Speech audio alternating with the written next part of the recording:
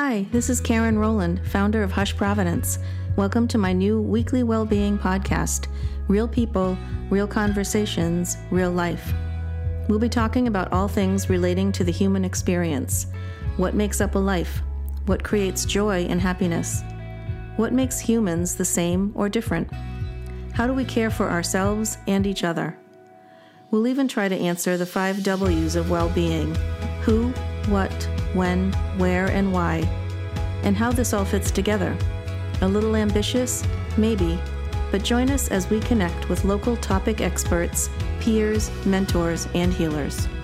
Welcome to today's episode of Hush Providence, a well-being podcast. I'm thrilled to introduce Allie Crowder-Schaefer. She's a senior manager of customer advocacy and engagement at WorkHuman. She's been there 4.5 years. She's a member of the Rhode Island Employee Experience Council and a former Hasbro colleague. Welcome, Allie.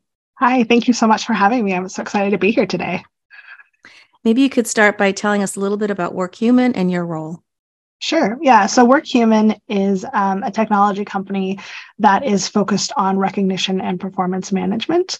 And it's near and dear to my heart. So when I was at Hasbro and working in employee experience, we were one of their customers, and I had such a great affinity for them that when I had the opportunity to move and do some new things, I moved over to WorkHuman.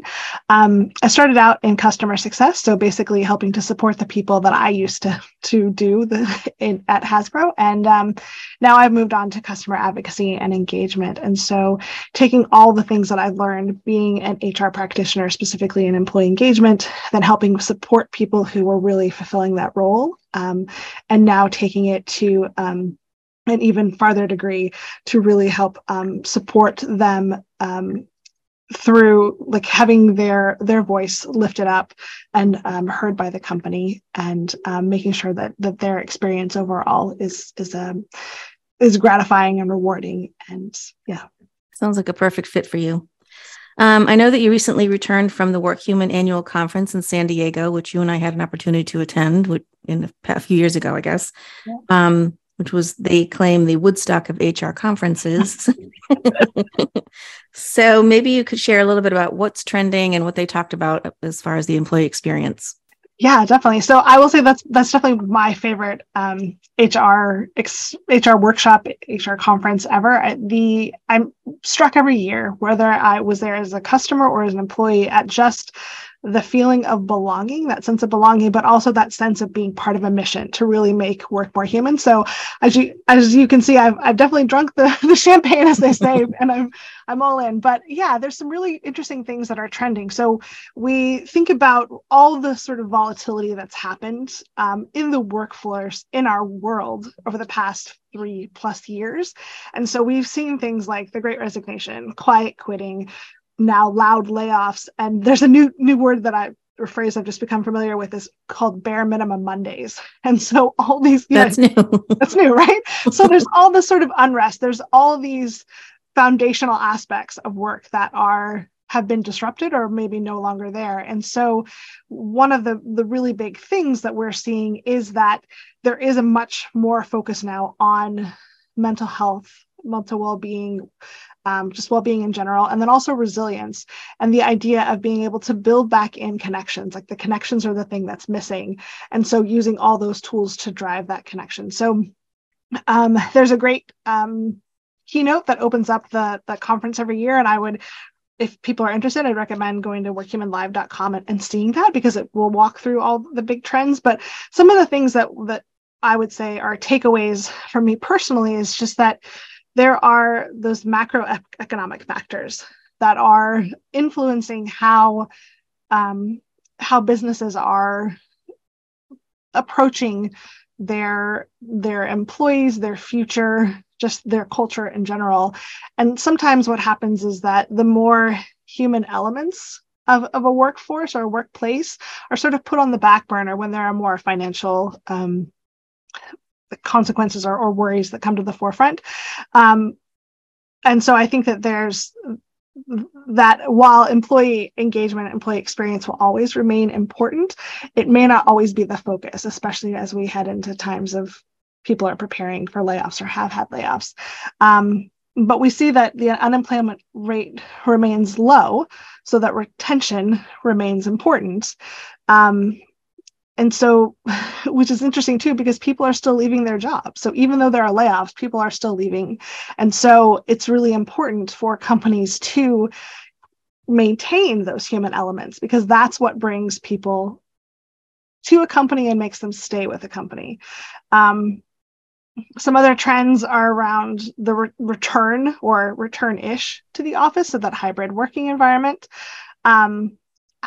Personally, I think companies are still trying to figure out what that means. Leaders see value in having people on site for those connections, and putting aside even the monetary part of having those properties. But for many workers, I think the value lies in the time gained from not commuting or being able to focus, better with fewer distractions. But not everyone, of course, has like the benefit of having a quiet space. And so some employees do want to come back to the office. But I think overall, at the heart of it is understanding why the value of having people in person, and also the value of having people hybrid, and what's driving each, and how we can attain both of those things in a way that works for both the employee and the company. And then I think overall, there's just still, after 3 years, there's this idea of burnout, that people are just burnt out, and they may not even recognize that they're burnt out, that there's low trust in the companies, there's less and less connection. And so we have to be really intentional with the well-being programs that are put into place to really fill that need for connection, for belonging. And then I think one of the last biggest trends, I think it's just going to be AI, whether it's in learning or in supporting. So are there systems that can be put in place to help support employees to take some work off of their plate, so that we can sort of help combat burnout? That's awesome. I'm definitely hearing about, flexibility. People are definitely still wanting that. And also the question about burnout. And I think we're burned out with everything. It's not just work. It's just what's going on in our world right now. There's just so much volatility out there, and it's just hard to juggle and manage all of that. And mental well-being is definitely being impacted by all of that. So how employers care for their employees, I think, is critical at this time, to just kind of, understand that they're managing so many different things, and, they want to be productive, but at the same time, there's a balance there that we have to all sort of look at. So that leads me to my quote, which is, "People will never forget how you made them feel," by Maya Angelou. Definitely a famous quote, one of my favorites. Yeah. And that's that's a characteristic that you have, Allie. And I just want you to know that if you don't, because it's very, it's an awesome thing to be able to do for someone. So thank you for that. I know I've experienced that personally. So, and that leads us to the conversation about recognition, which is basically what WorkHuman is all about. So why is it important, including peer-to-peer recognition, including all those life moments, especially during times of uncertainty? And maybe you could share some stats if you have them. Yeah. So I would say that recognition is really about, it's about appreciation. It's about feeling valued, respected. It's about gratitude and belonging. And so it helps to not only drive culture, but also connection. And so it's critically important, I think, always, but especially in times where we have, things being so disrupted and so uncertain. It's not just about doing, a job well done at work. It is about the rest of your life as well. So whether it is something like celebrating life moments. So if you get married, you graduate, you buy a house, you get a puppy, all these things are ways to connect with your peers. And it's important to celebrate those, as well as things like service anniversaries. Or even goals or or activities within certain communities within your company as well. So, if it's a running group or an ERG, having those celebrations as well is just another point of connection and another point of belonging. So when we talk a little bit about belonging, there's a big push to have it not just DE&I, but DE&IB or DEIB. And I love the idea of adding belonging in there because it speaks to the idea of having a place for you within the workplace, of having that trust, that psychological safety. So where someone feels that they're not going to be punished or humiliated for sharing their ideas, for asking questions, concerns, or even making a mistake, right? And that's critical to having a really strong culture that can be resilient and get through hard times. And all of this comes into recognition as well. So, you shared that great Maya Angelou quote. It's something that's near and dear to my heart. One of the things that I also like to think about is in the DEI and B space is that, diversity is about being invited to the party. And then inclusion is being invited to, be asked to dance. And then equality is about how much space you have on the dance floor to shake, do your moves. And then belonging is being able to choose the music, right? So it's being able to have some of that control and being part of the decisions. And so all of that, when you are able to have that psychological safety, that feeling of belonging, that diversity, inclusion, and recognition, you have a really strong culture, and you're being recognized for those things as well, for the things that make you different in really great ways, and the ways that you also are the same and are wholly belonging. So. Yeah, that's awesome. And I think that sense of belonging is probably even more important now with the hybrid workforce, because you're not seeing people like we used to see people on Main Street at Hasbro, and you just, we don't have that anymore. You're like you're doing Zoom, you're not seeing people like you used to. So I think those types of platforms and those types of things that you're talking about are even more important. Yeah. So thank you 100%. For sharing that. Yeah. And well-being, one of my favorite topics. There are a lot of chief well-being officers. I'm seeing that now. I'm seeing that we all know that authentic leadership is required for all of this, especially with mental well-being and physical well-being. So where does this all fit in? I know that WorkHuman is doing more in this space. Yeah, so there's some really great resources. If people are interested at workhuman.com, there's webinars and blogs specifically on well-being and the impact it has on recognition and employee experience.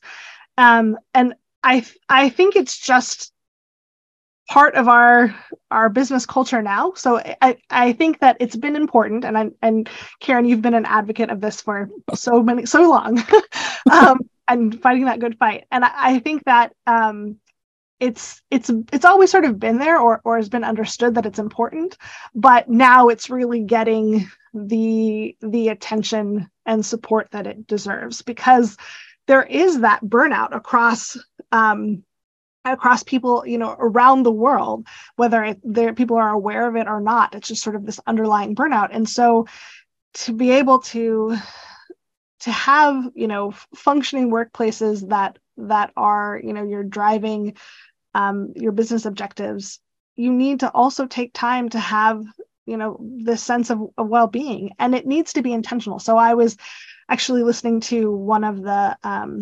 webinars that happened this year in January on the WorkHuman site, and they were talking about 2023 trends. And one of the commentators said something along the lines of, we can't meditate our way out of burnout.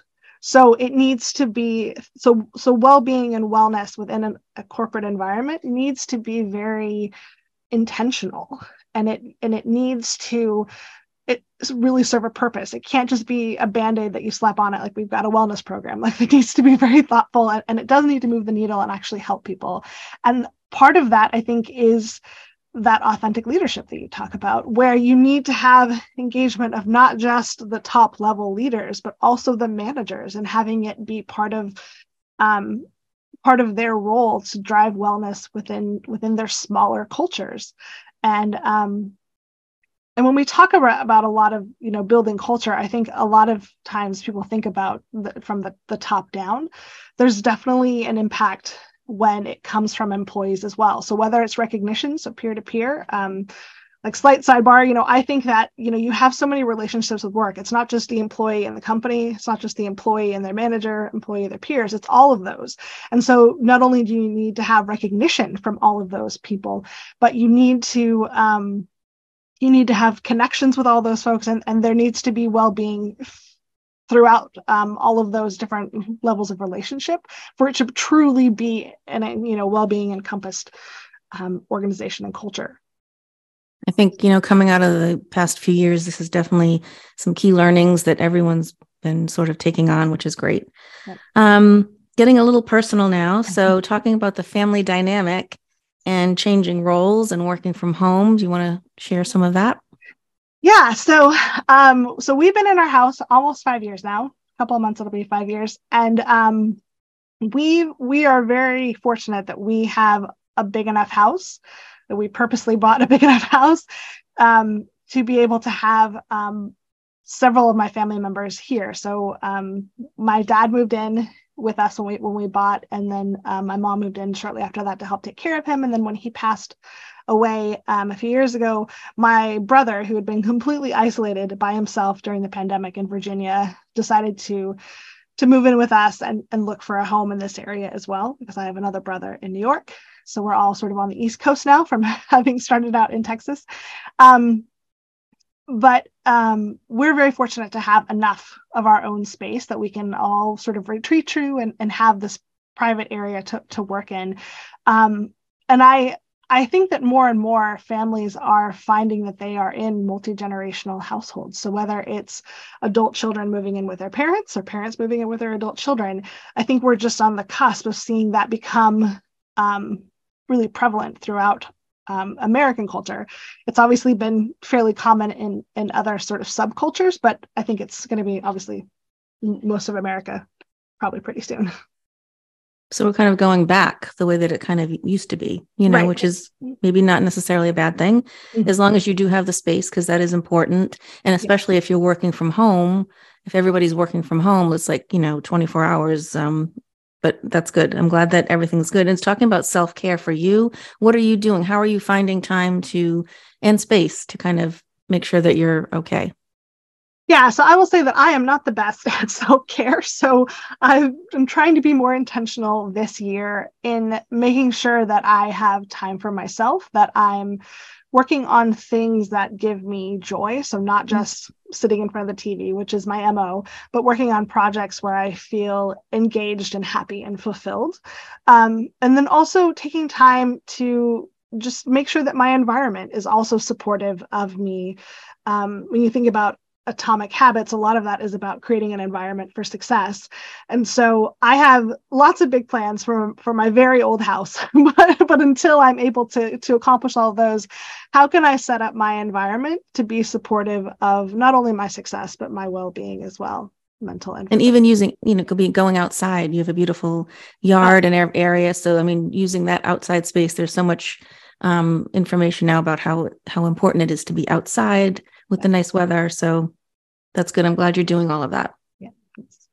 And now a shout out to our sponsor, the Good Seed Market, 138 Central Avenue, Seekonk, Massachusetts. Started in 1989 by 3 friends with a goal of creating a neighborhood market offering simple, natural, organic products for a healthy lifestyle.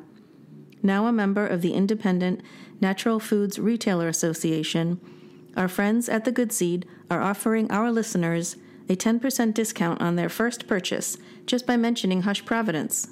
The Good Seed Market, a place where ideas can grow. I have a question for you. So you mentioned you grew up in Texas. You have many fond memories and friendships that you maintain, but you found your way to the East Coast. You made your home. Yeah. What surprises you most about this time in your life? And have you found your happy place? Yeah. So what surprises me the most? I think so sometimes I wonder if I will ever be an adult. And I feel like when you're younger, you think that certain things are going to happen and you're going to feel a certain way. And like, then I will be an adult. And I felt pretty adult when I bought my washer and dryer. And then when I bought a house, you sort of slip back. But I think the thing that sort of surprises me the most is that I'm still sort of uncovering who I am. So what drives me and what I want to do with my life. And I feel like when you hit midlife, you sort of start thinking about the time you have left, not in a morbid way, but in a how best can I serve and leave a great legacy behind me. And so I think it's really about being curious, not only about yourself, but about the world as well. And so I'm sort of surprised that although I thought I would have things settled and done and just sort of be living life, that in a lot of ways I'm learning new stuff every day, and I'm so excited and I'm so grateful to be discovering more things about myself all the time. And that should continue. That doesn't stop. Yeah. Hopefully that does not stop. Right. Right, exactly. And to the question about this is my happy place, it's funny. So the other day, my husband and I were taking out the trash, and it's such a mundane task, but we were outside and it was just absolutely gorgeous. There was beautiful nights, cool but not cold, and the stars were out. And I thought, I don't want to be any place but right here, right now, like doing this silly but needful task with my person in this beautiful place that we call home. And I was so very grateful and happy to be there. That's beautiful. I love that so much. Thank you so much for joining us today and sharing. I appreciate you always. And for our listeners, thank you so much for joining. And until next time, be well. Thanks, Allie. Thank you. Thanks. Bye-bye. Bye. Thank you so much for listening to Hush Providence, a well-being podcast. This would not be possible without the incredible help from Jamie Farinella and Stephanie Whitehead on branding and logo concept, John Papa's endless generosity, David Davignon and Austin Lynch for their skilled technical expertise, and of course, our amazing guests and all of you, our listeners. Until next time, be well.